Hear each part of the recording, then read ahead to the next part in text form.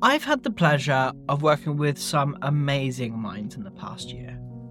And a lot of the time, we've built systems, creating things to make their business just that little bit easier so they're not always having to do it and repeat things over and over again.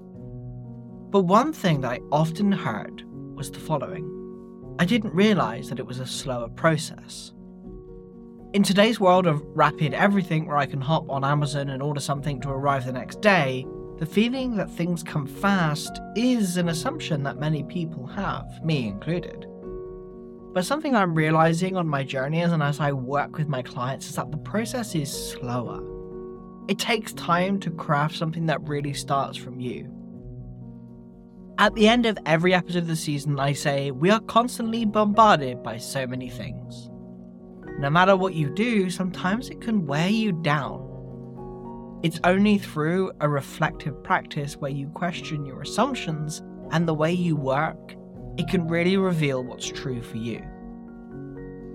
The thing is, I've rarely seen these conversations happen in the business world because it's not sexy to sell from. I can't push on pain points to make you buy things, and I wouldn't really want to. It's the slow road. Now, the slow road doesn't mean there isn't a feeling of progress, because there are so many things that can be solved incredibly simply once you understand the way you work. The bit I love about my work isn't really the tech, it's about what it does for my clients.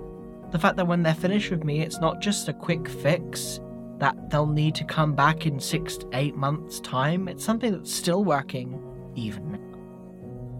I had a client I worked with nearly 3, almost 4 years ago now, and they're still using a slight adaptation of the system I designed for them. Because when you follow the slow road, the progress isn't something that's built upon shaky ground. It's built from a foundation of them, which is the one constant that exists in your system no matter what happens. And they're able to evolve the system they naturally use, and it can shift and adapt with them as they know what they want. Sometimes going fast feels good, but often it skips the human at the center, you. By starting from you, no matter what happens, you'll have an idea of what you want, have, and can do. Don't want to go it alone? Reach out to me at simplicity-specialist.com/SFY.